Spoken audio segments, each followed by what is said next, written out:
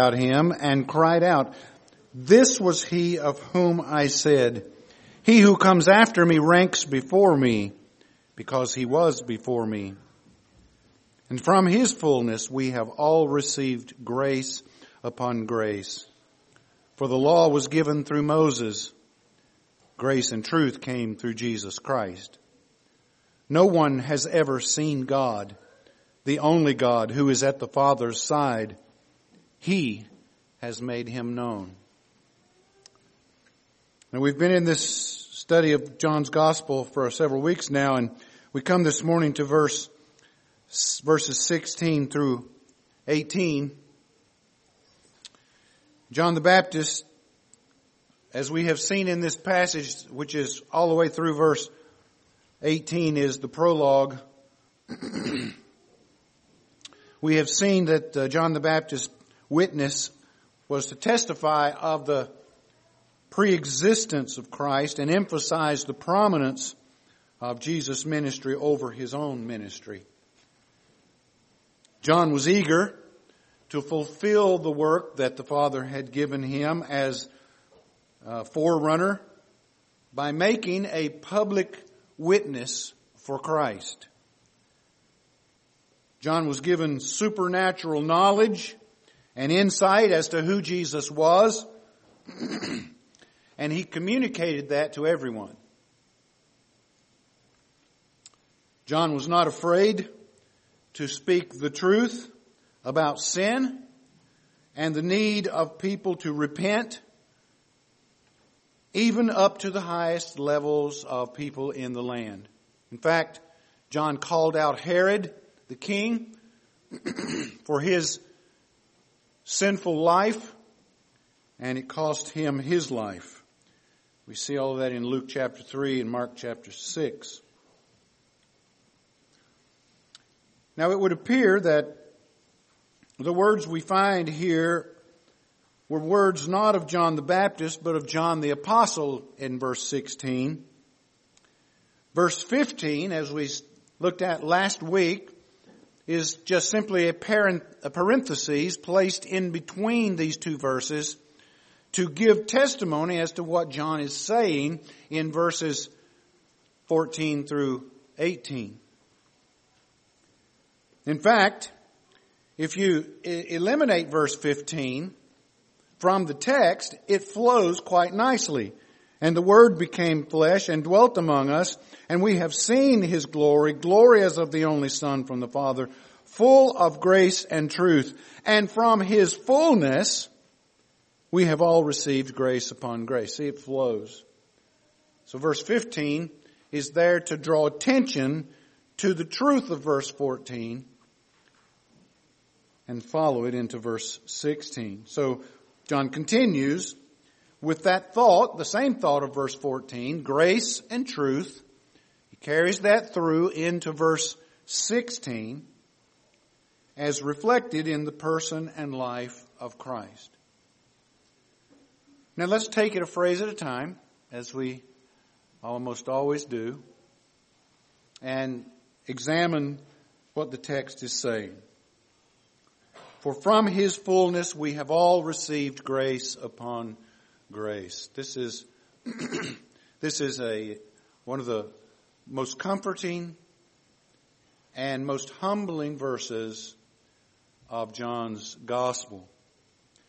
The main intention of this verse is to show that believers in Christ have received, they've all received, from the infinite abundance of the grace and truth that is found in Jesus Christ. Every single believer has received it. I want you to notice, first of all, the words "for from his fullness." The word "for" looks back to verse 14 so that you can pick up the thought of the fullness of Christ. And what is that fullness? He answers it in verse 14. And then the word "from" is an important word. For from, it's not simply a word that indicates the leftovers or that which is strode or spread sparsely from his life. It's the little Greek word ek, the preposition ek, and it means from within the midst of, or out from the middle of something. It is the point at which a motion of any kind proceeds. The beginning, the place of starting, the midst. He is saying that this fullness is coming from within Christ. He is the point from which it originates. So what is this thing that is proceeding from Christ? He tells us what it is. It is His fullness. His fullness. Now if we look back at verse 14 again, we see the connection. He is the Son who is full of what? Grace and truth. That is the fullness that John is speaking of here.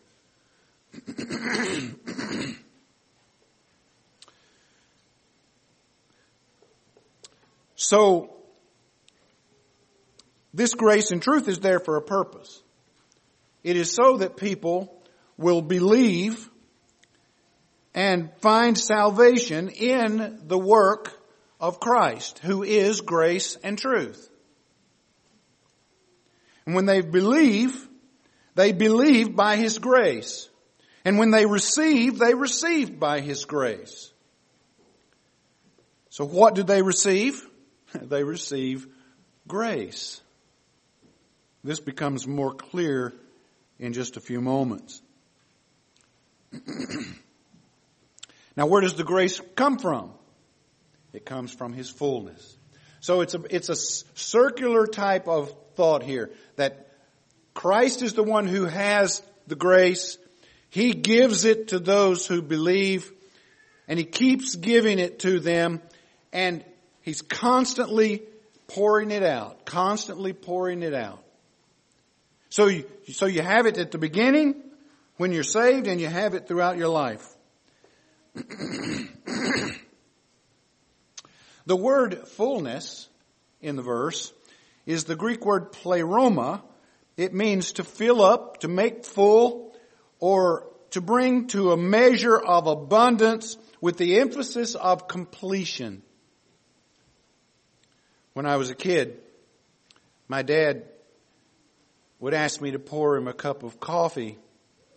And as I pour a cup of coffee, I always leave it about a half an inch from the top of the cup, because it's too hot to try to drink from a full cup. But my dad didn't think that way. He wanted it all the way full as I could get it without pouring it over. And he would do this with his finger. He'd keep going like that. Keep going. And I'd pour and pour, and then he'd say, okay. That's the idea. Fullness, completely full. The completion is to be without any gaps or any interference. Again, John is countering the error of the Gnostics during his time, who used this same word, pleroma, to speak of angels and divine powers emanating from heaven, of which Jesus was only one of many in their thinking. They used the word to speak of the spiritual universe as the abode of God, and of the totality of divine powers and emanations that existed. They believed that those powers were divided equally among these spirits. Jesus was simply a link in that chain to a better existence, or a better future on the way to heaven. He was sort of a halfway house, if you will, in that link. This term is used 17 times in the New Testament. It speaks of the sum total or totality of fullness and the superabundance of it. particularly when we think of grace. Now, it's used several different ways to show fullness. It's used in 1 Corinthians 10:26 to show the totality of space. For the earth is the Lord's and the what? Fullness thereof. Well, if you go up in space, you find out very quickly that space is not full of objects. It's not totally full. In fact, there's a lot of emptiness in space. But it's talking about the totality of what is there. It is the Lord's. It's used in Romans 13 verse 10 to speak of the sum total of God's law. Love does no wrong to a neighbor. Therefore, love is the fulfilling of the law. If you could love perfectly, you would be able to keep the law of God. The problem is you can't and I can't. It's used in Galatians 4:4 to show the fullness of time, or the sum total of time. But when the fullness of time had come, God sent forth His Son. So what he's saying is here that Jesus is filled, He is the sum total of everything that God is. He is the fullness of God in His person. You'll remember Colossians 1:19, a few years back when we studied Colossians. For in Him all the fullness of God was pleased to dwell. This means that the Father was pleased that all His divine nature be found in Christ. This is the same idea of fullness that's used in other places in Scripture. For example, Mark 6 verse 43, Jesus fed the multitude and there were 12 baskets what? Full of the leftovers. In Romans 11:25, Paul uses this word to speak of the completion of salvation. And he uses it in Ephesians. To know the love of Christ that surpasses all knowledge, that you may be filled with all the fullness of God, until we come to the measure of the stature of the fullness of Christ. So here, as John uses this word, it has a reference to this never-ending supply of grace that is found in Jesus Christ. Never ends. He is full of grace, and He will always be full of grace. We could not live as Christians in this evil, fallen world without the infinite abundance of God's grace. Romans 5 verse 20, Paul says this, Now the law came in to increase the trespass, but where sin increased, grace abounded all the more. Or we could use the word superabounded. Grace superabounded. It's the only way you and I can have any hope of redemption is God's grace superabounding over our sin. Paul writes in 2 Corinthians 9 verse 8, that God is able to make all grace abound to you, so that you, having all sufficiency in all things at all times, may abound in every good work. Did you get that? That all sufficiency in all things at all times. Can you claim that promise? You certainly can. As a believer in Christ, you can claim the promise that God's grace will be sufficient for you no matter what you face, no matter when it happens, all the time, in every case.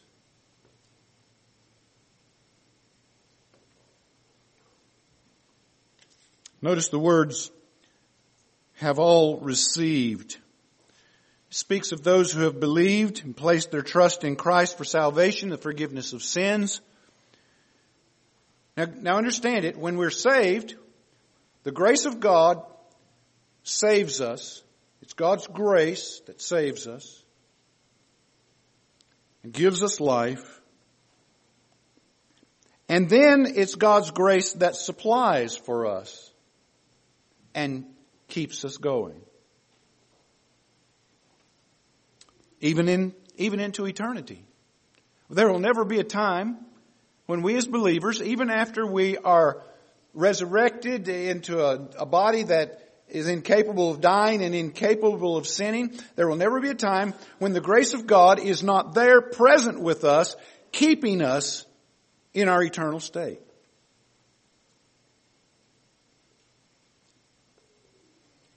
Paul writes in 1 Corinthians 15:10, but by the grace of God I am what I am. I worked harder than any of them, he says, but it was not I, but the grace of God that was in me that was working. So John wants us to understand that the grace of God in Christ is an ocean of abundance that we draw from every day, every hour, even every minute, from His supply, from He Himself. He is the fullness of that grace, and we draw from that for every circumstance and every event in life.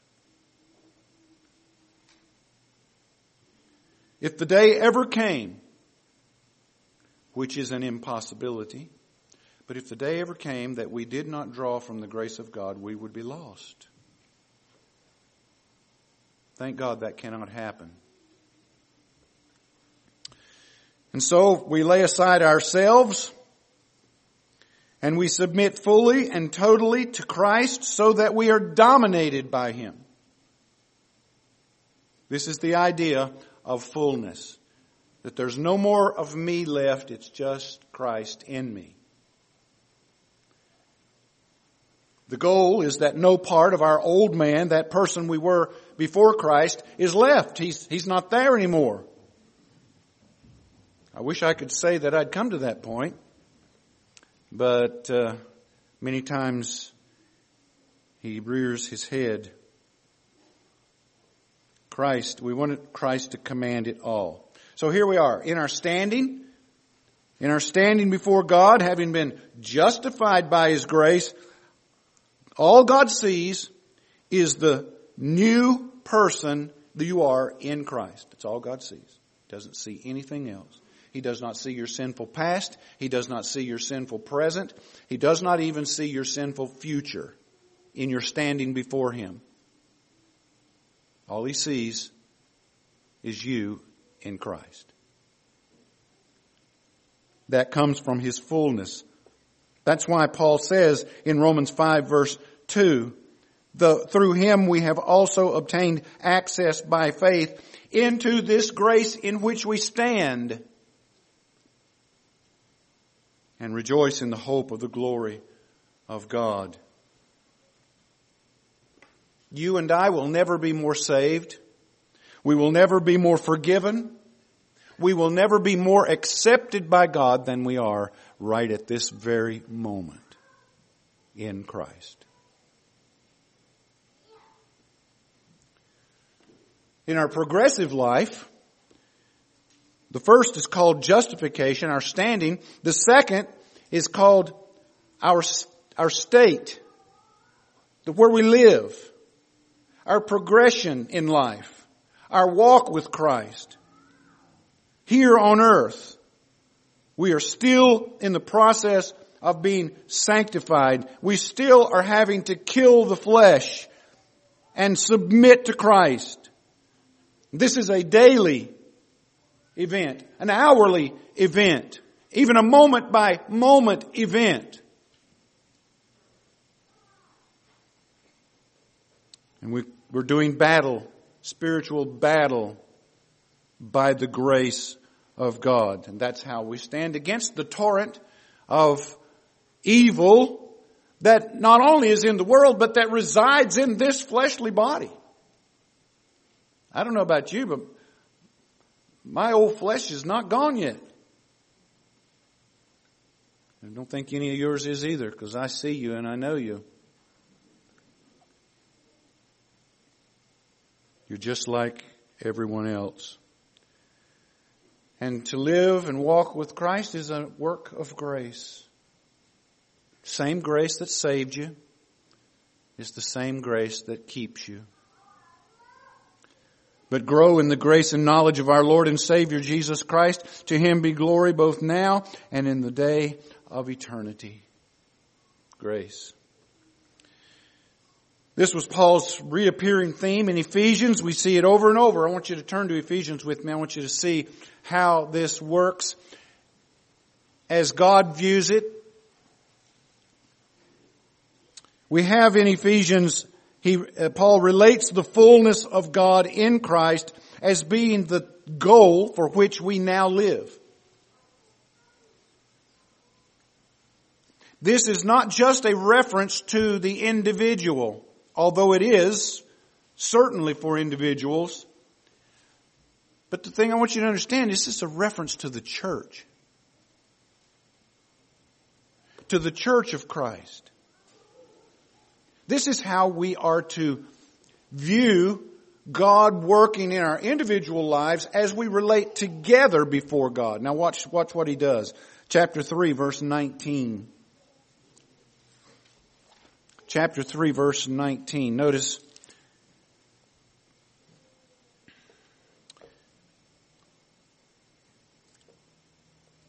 let's back up just a little bit and get some context, shall we? Verse 14.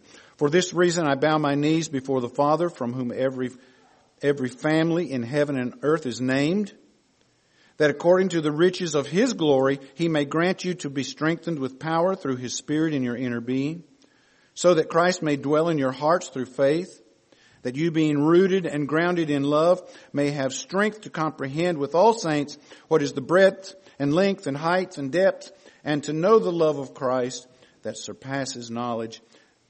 That what? Here's the purpose. That you may be filled with all the fullness of God. That's the purpose. That you might be filled with the fullness of God. Now turn over to chapter 4. Look at verse 13. Back up to verse 11. He gave apostles and prophets and evangelists and pastor teachers to equip the saints for the work of the ministry, for the building up of the body of Christ. Here it is. Until we attain to the unity of the faith and the knowledge of the Son of God, to mature manhood, to the measure of the stature of the fullness of Christ. So in chapter 3, verse 19, we have the fullness of God. In chapter 4, verse 13, we have the fullness of Christ. Now look at chapter 5.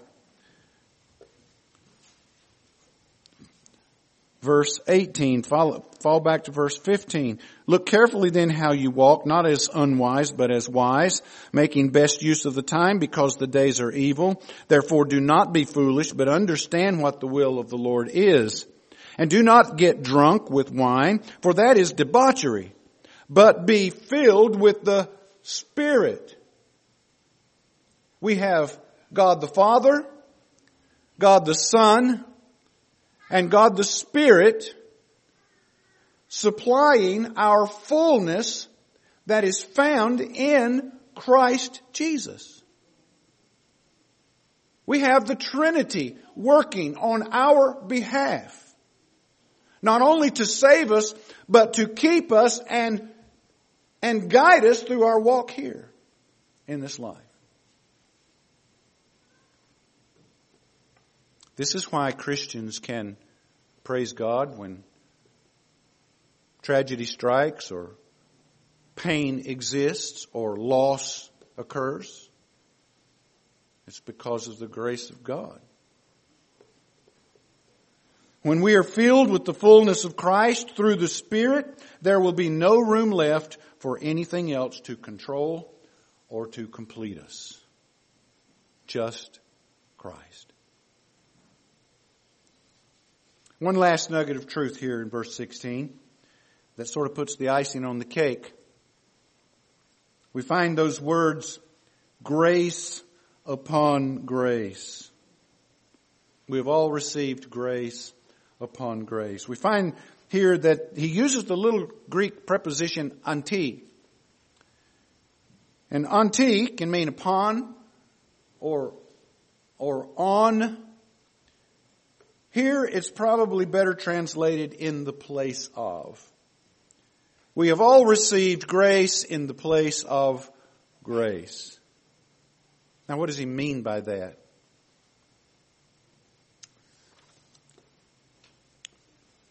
I remember standing in New York at the Canadian border on the U.S. side, or on the Canadian side actually, watching the falls go over Niagara.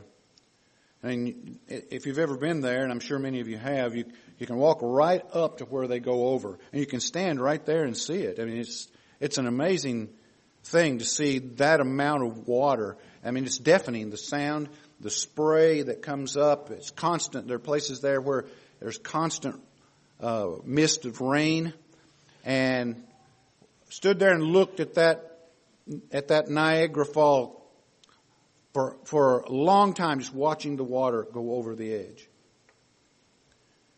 Now, if we stood there and watched that water go over the edge from the Hudson River coming in, and the water flowing, would it still be the same river that falls over the edge and goes down into the falls? Yes, it would. Still the same river. You can stand there for hours and hours and watch it. It's still the same river. Is it the same water? No. It's not the same water. The water is constantly being fed from the river, for going over the falls and down the river beneath. You have a fresh supply of water at all times going over those falls. Same way with the Mississippi. If you stood there and watched it, you say it's the same river. But as the water flows, you're looking, it's not the same water. Constant supply, always flowing. This is the idea of the phrase grace upon grace, or grace in the place of grace. What happens when God dispenses His amazing grace, it is used up for that moment. He gives it to you, or initially, to save you. And then He gives it to you for the rest of your life and all the way into eternity. Fresh grace. It's the same grace. It's just a new and fresh supply. And so it's grace upon or mounting up in the place of grace. When this grace that God gives me is gone, there is new grace right there for the next moment, for the next thing, for the next circumstance. It meets every need, carries us through every trial. Paul says, my grace, God said to him, my grace is sufficient for you, for my power is made perfect in weakness. So Paul says, I won't boast in anything except weakness, because that's where the grace comes.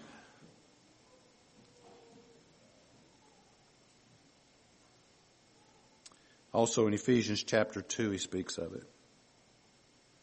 His grace is exhaustless, undiminished, limitless, and never-ending, lavished upon undeserving worms like us. We were just at Man Camp, and we had a great Man Camp, by the way. And I want to thank Brother Dan Brown for hosting, and all the guys who helped cook and make it a great weekend. It was really good. We were plagued with, what are they called, Dan? The army worms. They were everywhere. Well, the fish love them, so the kids were happy. You could fish with them. I was sitting there looking, and one of them fell out of a tree on my leg or something, and I'm looking at it, and I'm thinking, that's me. That's me, just a worm. God could have stepped on me and snuffed me out, but He didn't. He chose rather to lavish grace upon me, a worm. And you're one too, by the way. Don't get too haughty or self-righteous about it.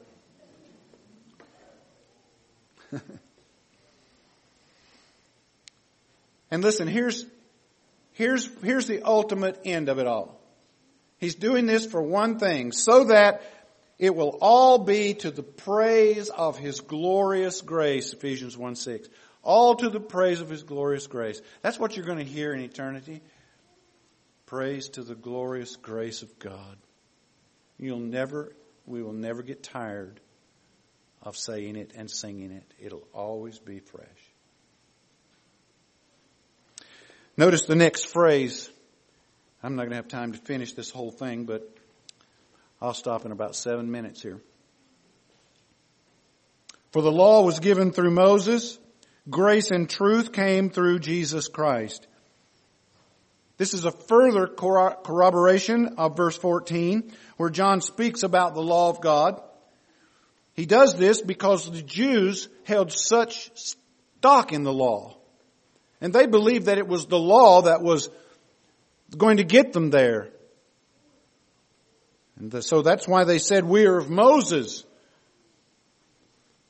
Because Moses was the receiver of the law on Mount Sinai in Exodus 31. There was nothing wrong with the law. It reflected the glory and righteousness of God. It was perfect. That's the problem.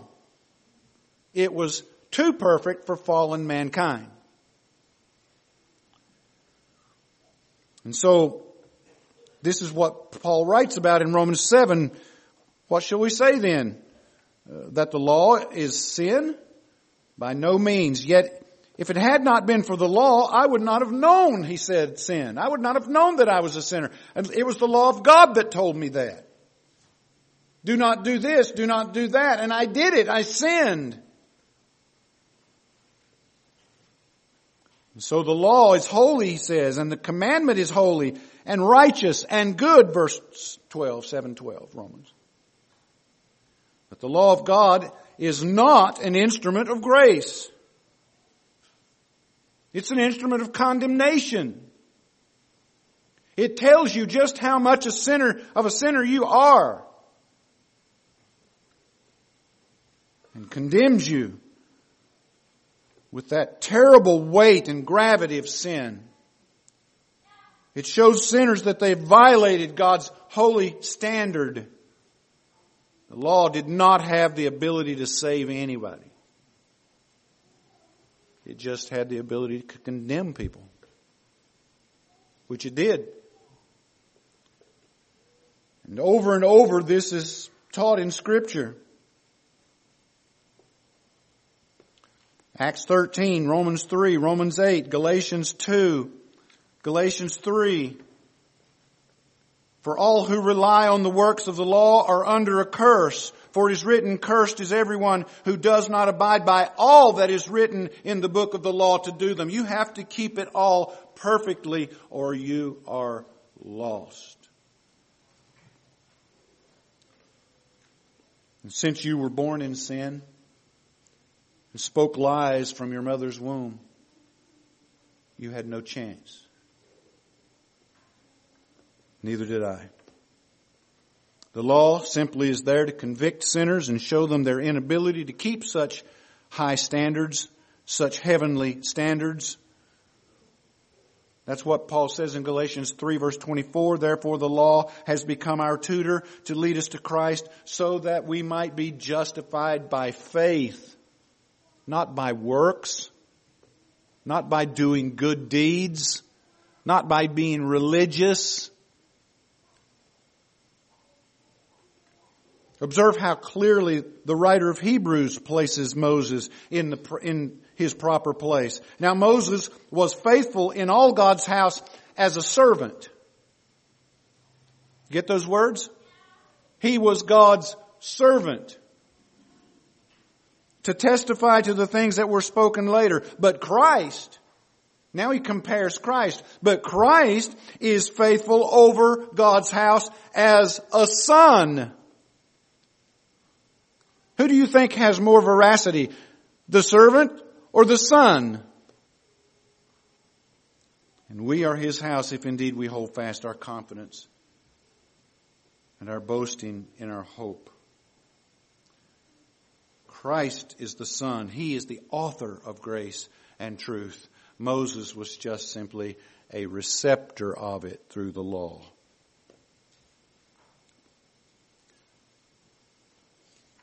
One last phrase. Looks like I'm going to finish. No one has ever seen God, the only God who is at the Father's side. He has made him known.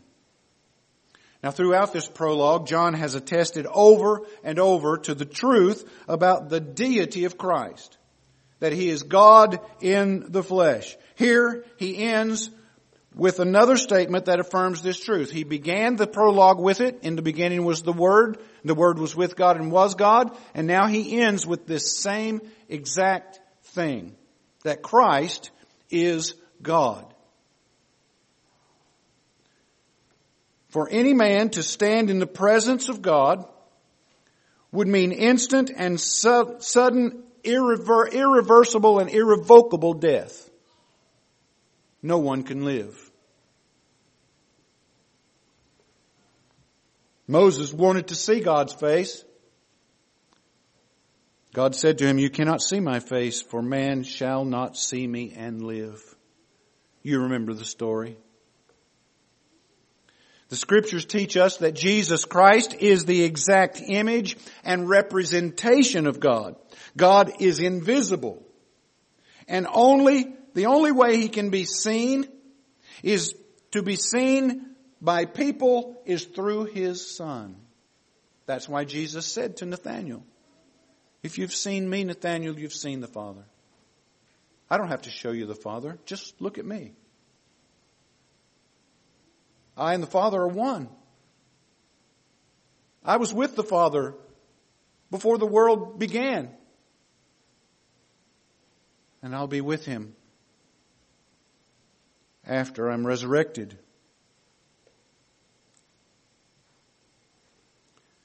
Jesus said in John chapter 6, verse 46, "Not that anyone has seen the Father, except he who is from God. He has seen the Father." This is the same thing that John said in verse 18.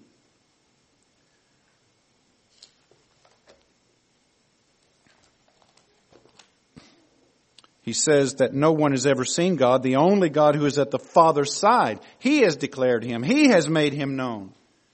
Who is that? That's Christ. The only God who is at the Father's side. Christ has seen the Father, and he is the one who explains him. In fact, that word make him known is the word where we get our English word exegesis. He's the one who explains him.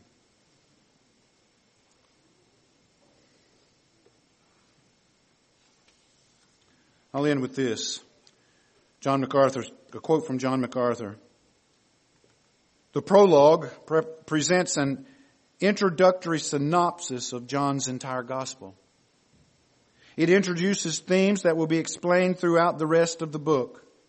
There are none more important than this. Jesus, who existed in intimate fellowship with the Father from all eternity, as we see in verse 1, became flesh, as we see in verse 14, brought the full expression of grace and truth to mankind, as we see in verse 17, and revealed God to man in verse 18. How did he do so? How he did so will be seen in the remainder of this gospel. Over and over again, we'll see this same pattern as we go through this book, as we see Christ living and carrying out his ministry on earth with his disciples. We will see the God, the eternal God, who became a man, carrying out the Father's will, showing men the Father. I trust that over these weeks as we've studied the prologue that you will have thought over and over again about the one who came from heaven, took on human flesh, in the likeness of men but without sin, who lived perfectly and died perfectly so that he might save you and me by his grace. As we continue to study this great gospel, I pray that God will change all of our hearts so that we will be less us and more of Him in the days to come. Let's pray. Our Father, we thank You for this Lord's Day.